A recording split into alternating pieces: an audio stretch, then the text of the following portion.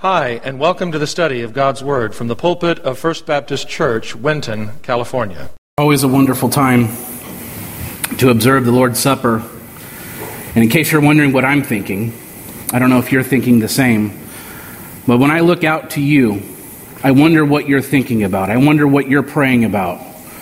I wonder what's ailing you. I wonder what Jesus is going to be doing in your life. And I get excited, and I smile internally as well, because I know that Jesus Christ is the answer to all. And I know that He's there for you, and I know that He wants to be there with you.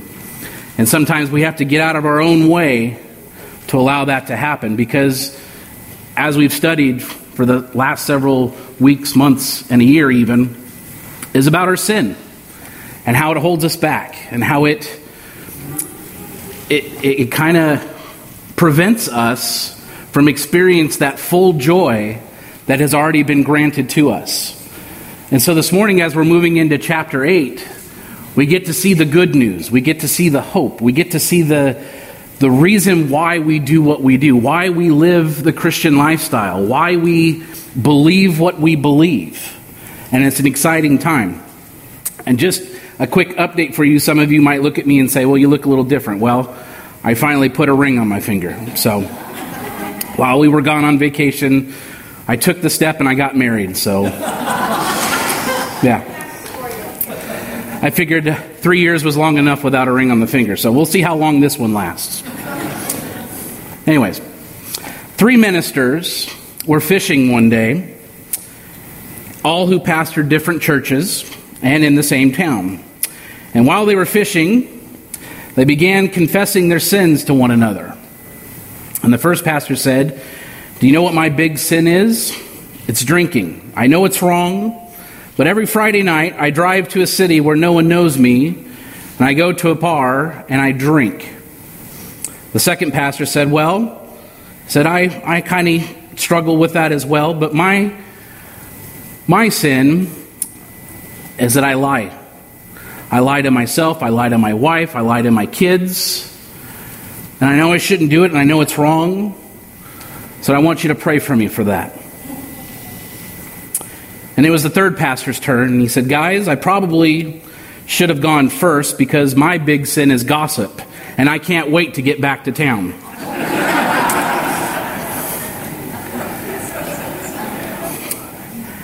As we've gone through and roamed through the first 7 chapters of the book of Romans, God has used His Word to expose each of us as we are desperately depraved sinners.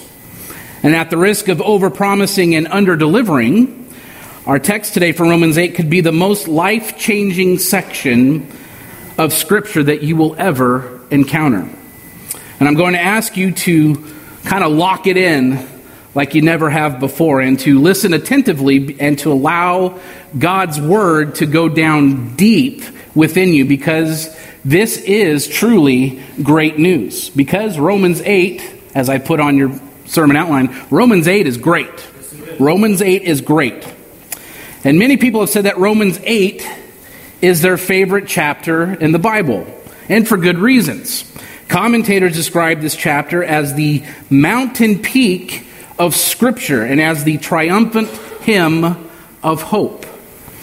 Douglas Moo refers to it as the inner sanctuary within the cathedral of Christian faith. Now let me list some reasons why I think so many people have benefited from these verses and this chapter in the Bible. First, assurance is emphasized. Assurance is emphasized. And what has been called a rhapsody of assurance, this chapter begins with, "Therefore, there is now no condemnation," and ends with, "Nothing will be able to separate us from the love of God that is in Christ Jesus our Lord." It starts with no condemnation and closes with no separation. And in between you find no defeat. The believer's standing is safe. It's secure. It's settled. Secondly, the Holy Spirit is prominent here. The The Holy Spirit is very prominent. The third member of the Trinity is mentioned no less than 19 times in this chapter, almost once every 2 verses. And having said that, this chapter is not so much about the Holy Spirit as it is on what the Spirit on the behalf of the believer. The Holy Spirit is involved in our salvation. Verses 1 and 2 in chapter 8 say this. And in our sanctification, verses 3 and 4, he gives us life and peace. He guides us. He empowers us. He helps us. He prays for us and assures us of our adoption into God's family. That's the purpose here. It's interesting to also notice that the personal pronoun I that is so prominent in chapter 7 largely disappears in Romans 8 because the Holy Spirit becomes the dominant person. He is not a possession to hold on to, but God never intended for us to live the Christian life on our own, but through the power of the Spirit. And thirdly, this chapter contains the essence of Christianity. Because of what Christ did on the cross, taking that condemnation that is rightfully ours, taking and those who have put their faith in him will never be condemned. Isn't that great news? We will never be condemned. Jesus completely and permanently paid the debt of sin and the penalty of the law. Look at me with the words of Jesus in John chapter 3, 17 and 18, a very well-known section of Scripture here. For God did not send his Son into the world to condemn the world, but to save the world through him. And whoever believes in him is not condemned. But whoever does not believe stands condemned already, because he has not believed in the name of God's one and only Son. No truer words have been spoken. And this chapter is astounding, but yet it's a little bit overwhelming. The truths here are both attractive, but yet elusive for many of us. We want this to be true, and yet for many of us, we don't really believe it because we know how unworthy we are. We know that we don't deserve it. And it speaks of all these wonderful things that God has promised to us and given to us through our faith in him. But yet there's still that gut feeling that makes us think, do I really deserve this? I know I don't deserve this. But God is offering it freely anyway. Some of you are convinced that God has condemned you and that you are spiritually disqualified because of what you've done. Well, let's break this down a little bit. As you well know, some words have been added to the Merriam-Webster dictionary over the years. And one of my favorites comes from a children's Christmas movie that most of you might be aware of. You know the movie Elf? Yeah. The word ginormous was added to that list, which combines the words gigantic and enormous. And without a doubt, Romans 8:1 is ginormous. So we're going to slow down a little bit and let's examine chapter 8, verse 1 today solely. Some of you have shut down already because you think you have a mental block on this. Now, I'm going to repeat this verse over and over and over again today so that we memorize it. And at the end, we're all going to recite it. Because you should know it by the time I'm done with this sermon this morning. Don't believe me? Watch.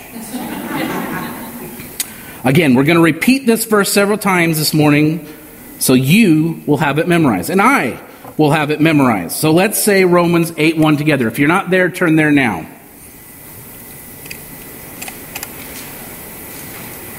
I hear pages turning. Romans 8:1. We're there? Okay, good. All right. Ready? Therefore, there is now no condemnation for those who are in Christ Jesus.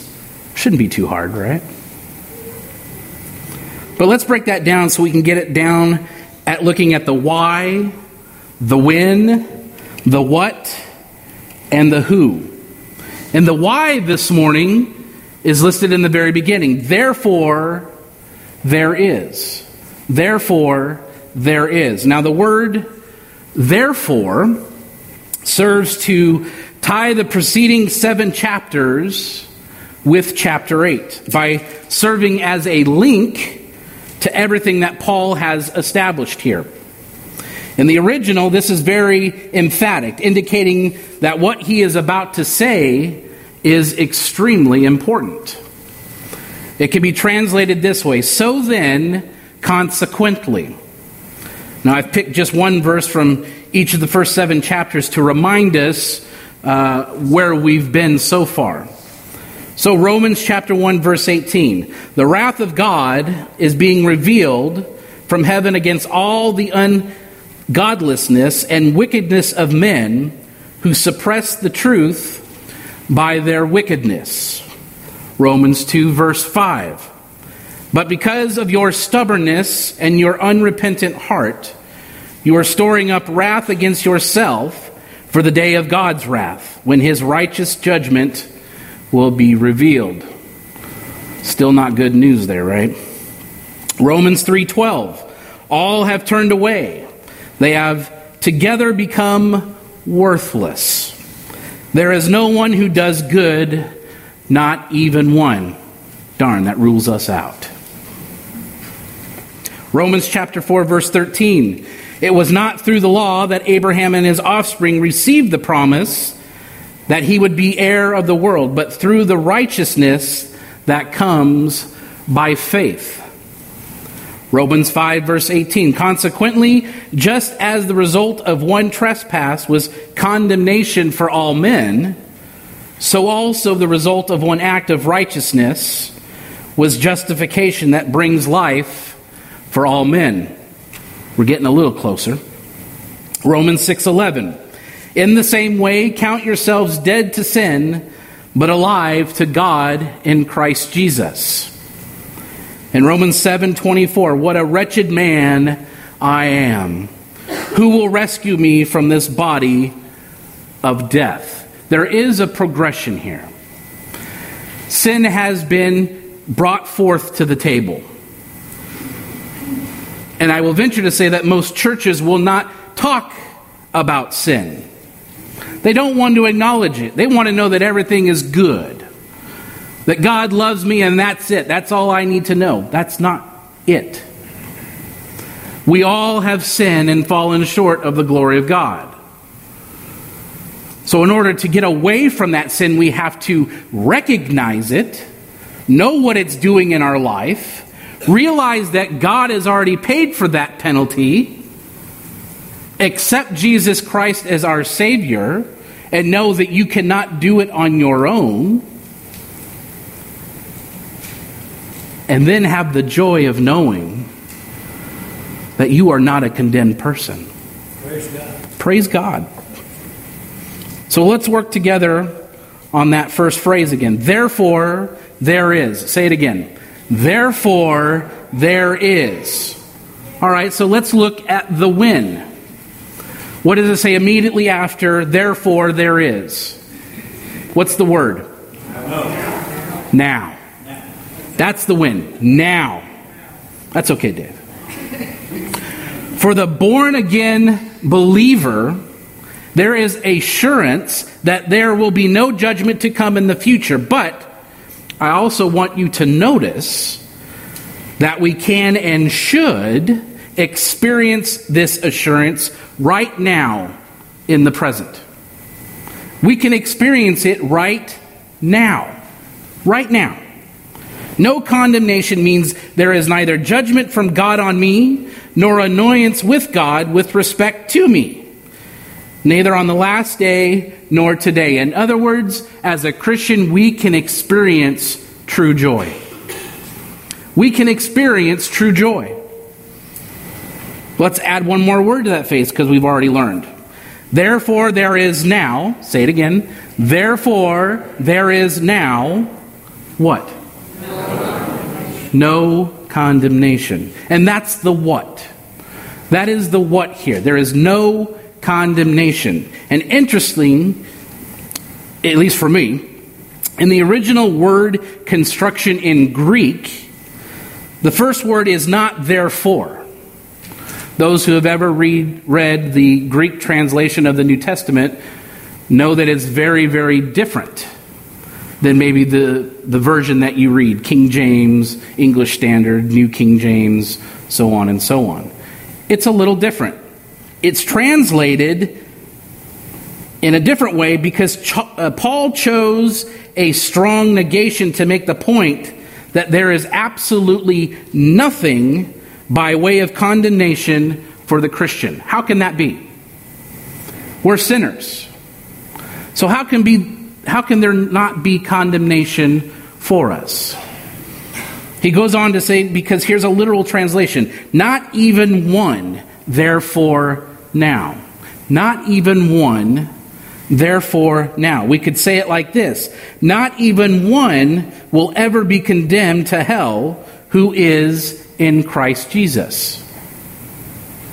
Not even one will be condemned to hell who is in Christ Jesus. God now commands and commends and doesn't condemn the Christian. Not even one, not even one bit. Are we appreciating this good news? Yes. The word condemn comes from the two Greek words, one which means down, and the other which means to judge. Literally, it means to judge down. And it was used as part of the Roman Empire, and as the Roman emperor, he sat on the throne when prisoners were brought before him, and as he heard their case, he would either judge down or judge up. So now you know where that came from in the movies. You see Caesar constantly doing this. This is where this comes from, okay? Now I wonder if that's where we've kind of taken on, hey, great job, or that's not so good, right? But we use those expressions. And if you have put your faith and trust in Jesus as your sacrificial substitute, the Almighty Judge gives you a thumbs up. You good with that? He gives you the thumbs up. God won't judge down because he sent Christ to come down. He sent Christ to come down. The judgment we deserve settled on the Savior, and now God's blessings rain down on us.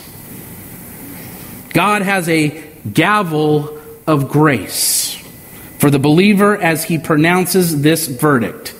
No condemnation. No condemnation. You are now a saint, not a sinner. You are a not unrighteous because I have declared you righteous.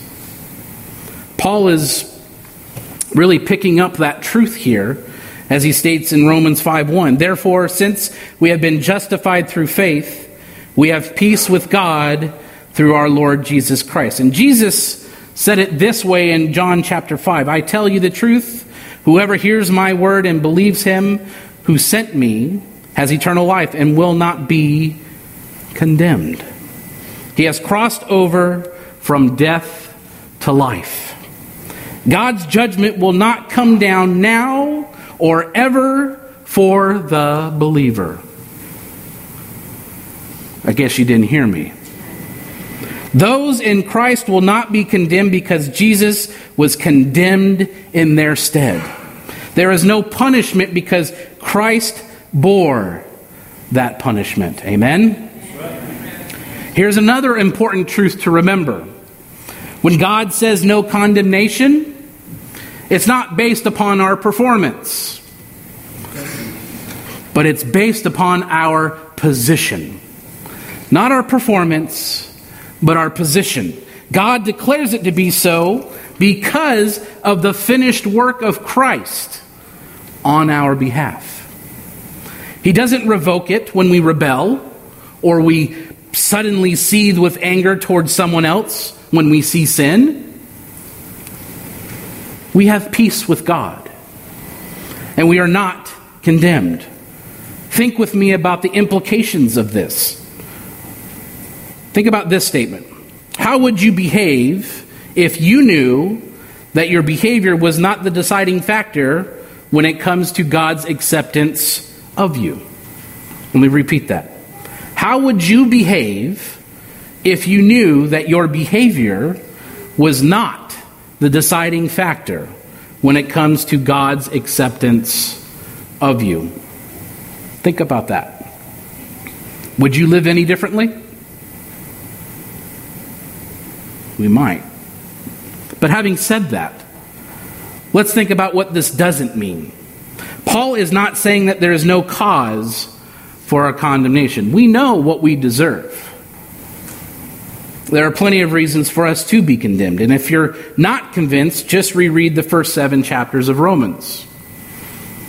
I dare you. 8 years of seminary, I've gone through it 8 times. And every time it bums me out. He's also not saying that there's no failure for the follower of Christ because we all fail. He's also not saying that saints don't struggle and we don't stumble, because we do. Let me offer this perspective. When Jesus saved you, He didn't say He would take away all your problems, did He? He did not. But He did say this: in your problems, there is no condemnation. In your problems, there is no condemnation. In your struggles, there is no condemnation. In your going astray, there is no condemnation. The commentator Matthew Henry adds these golden words. He does not say there is no accusation against them, for this there is. But the accusation is thrown out, and the indictment quashed. He does not say there is nothing in them that deserves condemnation, for this there is, and they see it, and they own it, and they mourn over it, and they condemn themselves for it. But it shall not be their ruin. It shall not be our ruin. He does not say there is no cross, no affliction to them, or no displeasure in the affliction. For this there may be, but no condemnation. They may be chastened of the Lord, but not condemned with the world. They are in Christ Jesus, as in their city of refuge, and so are protected from the avenger of blood. He is their advocate. And Christ God does not only not condemn them, but He is well pleased with them. A hymn that you might know very well. The title is "And Can It Be That I Should Gain?" by Charles Wesley. The last verse could have come directly from Romans 8. It says, "No condemnation now I dread. Jesus and all in Him is mine. Alive in Him, my living head, and clothed in righteousness divine. Bold I approach the eternal throne, and claim the crown through Christ my own." All right? Let's add that phrase, no condemnation, to the first part of the verse. Are we ready? Therefore, there is now no condemnation. Say it again. Therefore, there is now no condemnation. Now we're going to jump to the who. We're going to jump to the who. And who is the who? Those who are in Christ Jesus. Those who are in Christ Jesus. This promise of no condemnation is available for all. It is available to all. It's not automatic, though. It's not automatic just because you're an American, or because you go to church, or because you've given some money or done some cool things for others. That does not qualify you. It is only for those who are in Christ Jesus. This is one of Paul's favorite phrases, using in Christ, 164 different times. You think it's bad that I'm repeating myself today? This is what Paul did constantly. In Christ. In Christ. To be a Christian is to be in Christ. Turn over to Romans chapter 16, verse 7.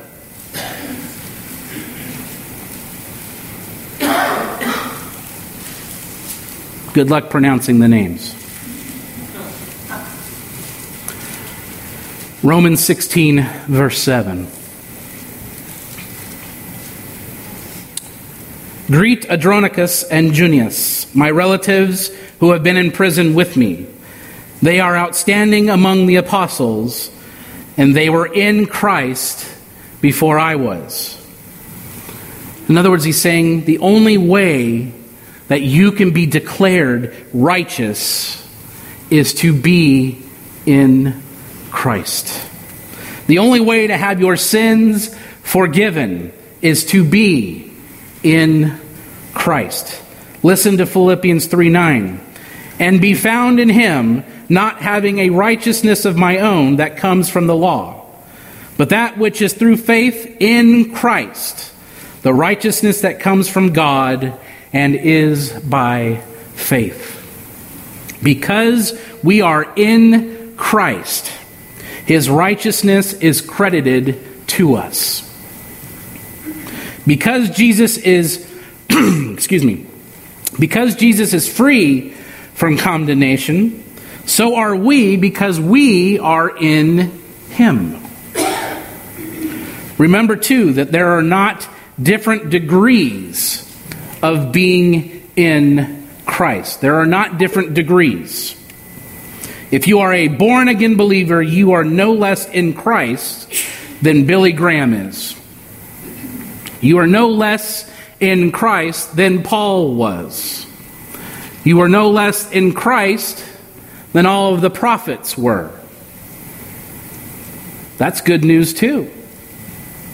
To be regarded that well by God, even though we are sinners. We are not condemned. We are looked favorably upon God. So his righteousness is credited to us. And because he is free from that condemnation, so are we because we are in him. And it doesn't matter how mature or immature you are in your faith. It doesn't matter.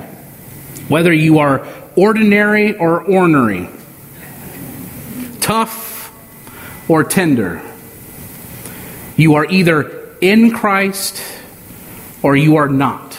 According to 1 Corinthians 15:22. For as in Adam all die, so in Christ all, underline that 100 times, all will be made alive. Amazing. It's like Noah and the ark. If you want to put an illustration to this. It's like Noah and the ark. When God told Noah to build the ark, and he told him very clearly that he was going to send judgment on the earth. And the only way to escape it was to be in the ark when the floods came. Genesis 7 talks about it. Pairs of all creatures that have been brought breath to life in them came to Noah, and they entered the ark. Then the Lord shut him in. Those in the ark were safe, and those who were outside were condemned.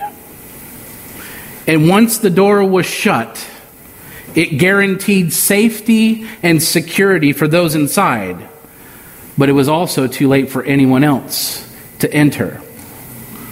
What's the moral there? What is God trying to portray to us, especially in times of depravity that we're living in? Don't wait. Don't hesitate. If you do not have a personal relationship with Jesus Christ, start now. Yes. Start now. Not a person in this room will tell you that we are the foremost experts of being a Christian. We could all stand up here and tell everyone about our faults, where we fall short. But we are not condemned because we are in Christ Jesus. So Noah entered the ark. The Lord shut him in. They were safe, but the rest were condemned. That means that all what we've been saying so far is applicable only to those who are in Christ Jesus. The Bible is very clear. It is very clear. You are either in Adam, or you're doomed to condemnation, or you are in Christ and destined for commendation. We are commended by God. Does He know your struggles? Of course He does. Are we going to continue to struggle? Of course we are. But this is why we gather as the body of Christ, to edify one another, to lift each other up, to encourage each other, to live in Christ. The words of John Piper capture this better than I can. All of God's condemning wrath and all of His omnipotent opposition to us in our sin has been replaced by almighty mercy and omnipotent assistance. In other words, if you are in Christ Jesus, all of God's action towards you is almighty mercy and it's omnipotent assistance. It is not mixed. Understand that. It is not mixed. It is not as though some days He is against you with His wrath, and other days, when we have our bad days. It's the same. It's not mixed. He's always there. He's always giving us that grace. And it's not like the other days when He is with you with love. And those days are probably pretty good days. You can kind of feel the love, right? And you think, man, how can it get any better than this? And then just like that, it can go bad, right? But God is the same today, yesterday, and forever. Always. That is emphatically not the case and not the way we should think about this. It may seem that way. But that is precisely why we need the truth of God's revelation in His Word. Most of the time in this world of pleasure and pain, things are not what they seem to be. To understand what things are really like and what is really happening, we need to put on the lens of God's Word. In Christ Jesus, God is always for you. Always. This is where Paul is going in Romans chapter 8. He gets there in verse 31 and says, "What shall we say to all these things? If God is for us, who is against us?" But let's face it. Some of us think this is too good to be true. In a sin-soaked world filled with sickness and disappointment and pain and agony, how can this be possible? In fact, this is so difficult to believe that some of you have secretly changed this verse to read something like this. "Therefore there is now some or a lot of condemnation for those who are in Christ Jesus." I know you're tired of me saying this, but it's applicable here and all the way through. If you are struggling in your Christian walk, you're probably doing it right. And if you're not struggling, you're probably doing it wrong. If you have accepted Christ, God is not angry with you. Regardless of what you have done, He loves you and He cherishes you. He's giving you a thumbs up. He's doing all these things because we matter to Him.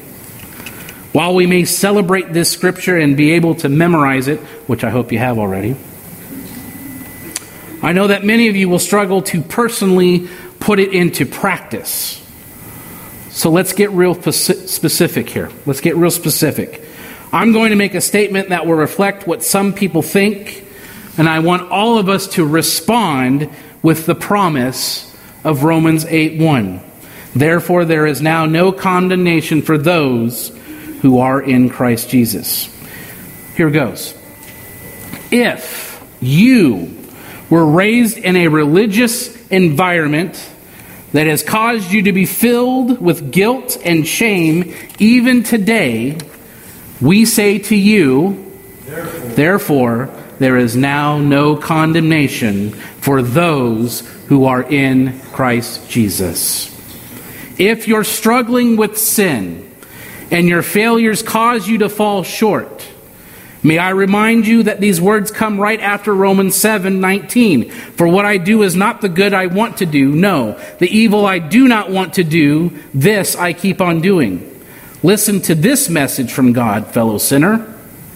Therefore, there is now no condemnation for those who are in Christ Jesus. If your memories of what you did in the past are paralyzing you, we say to you, therefore, there is now no condemnation for those who are in Christ Jesus.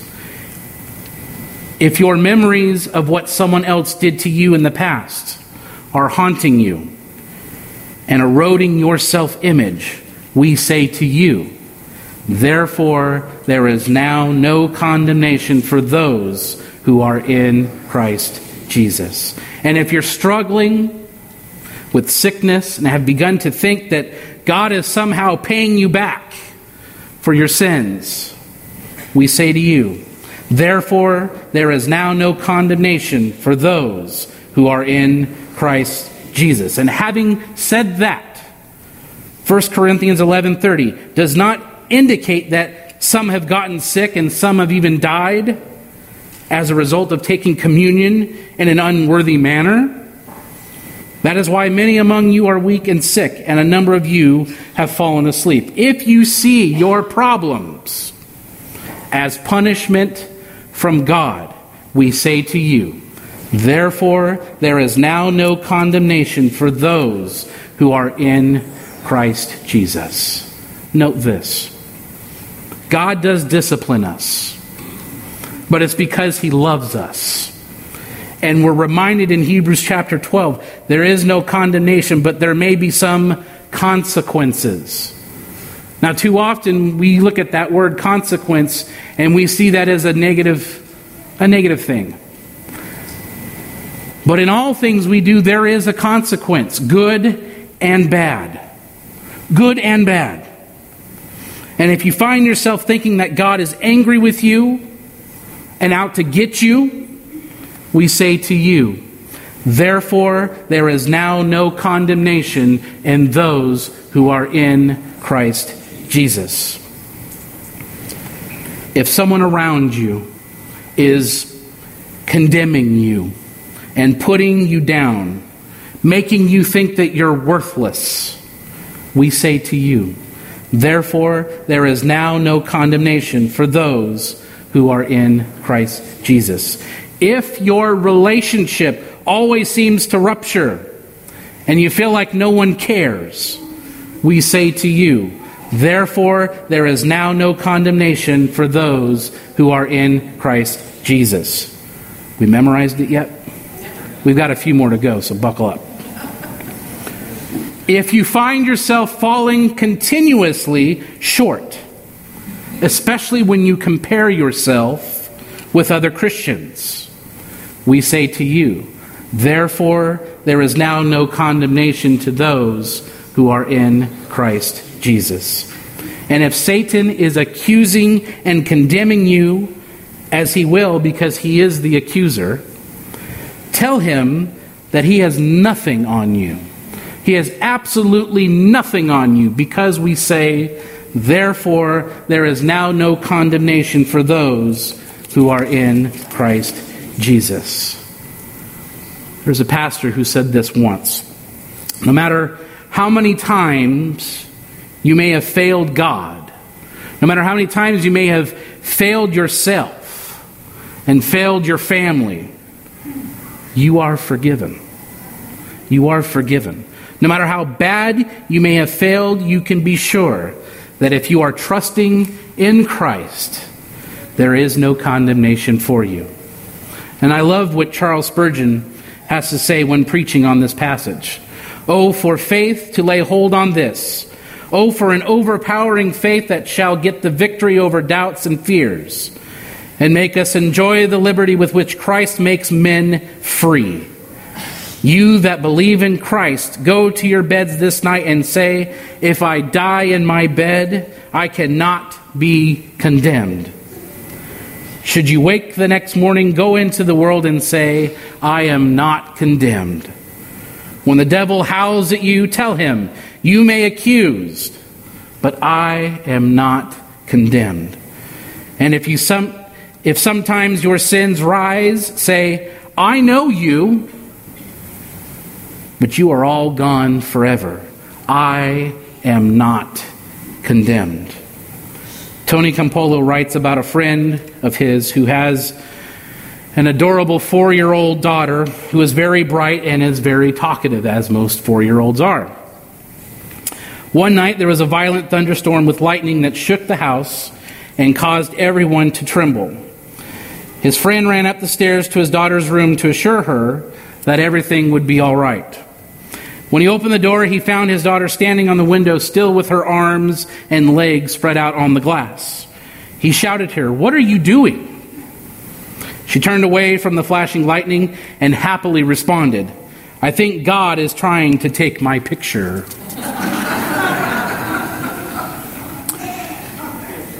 If you are in Christ, revel in the fact that God is crazy about you.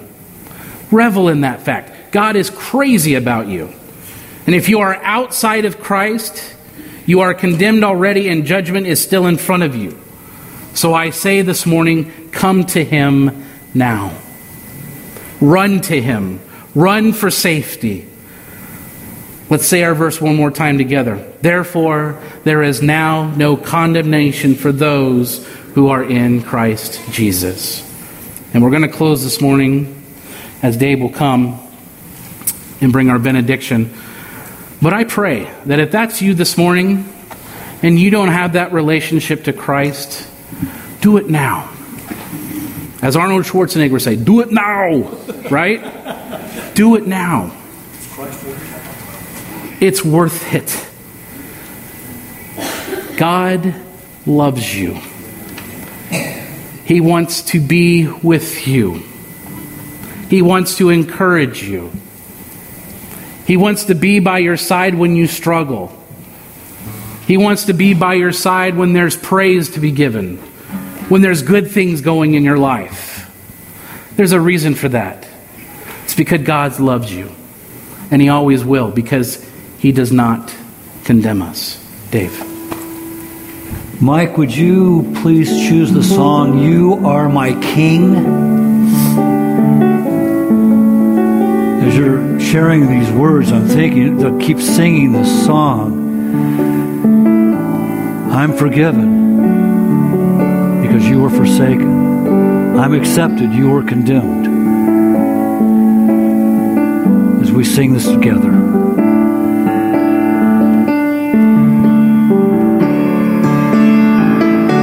Oh, I'm forgiven because you were forsaken. Accepted, you were condemned. Oh, but I'm alive again. God is within me because you died and rose again. Amazing love.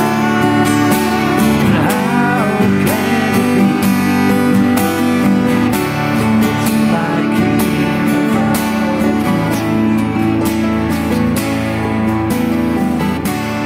Amazing love.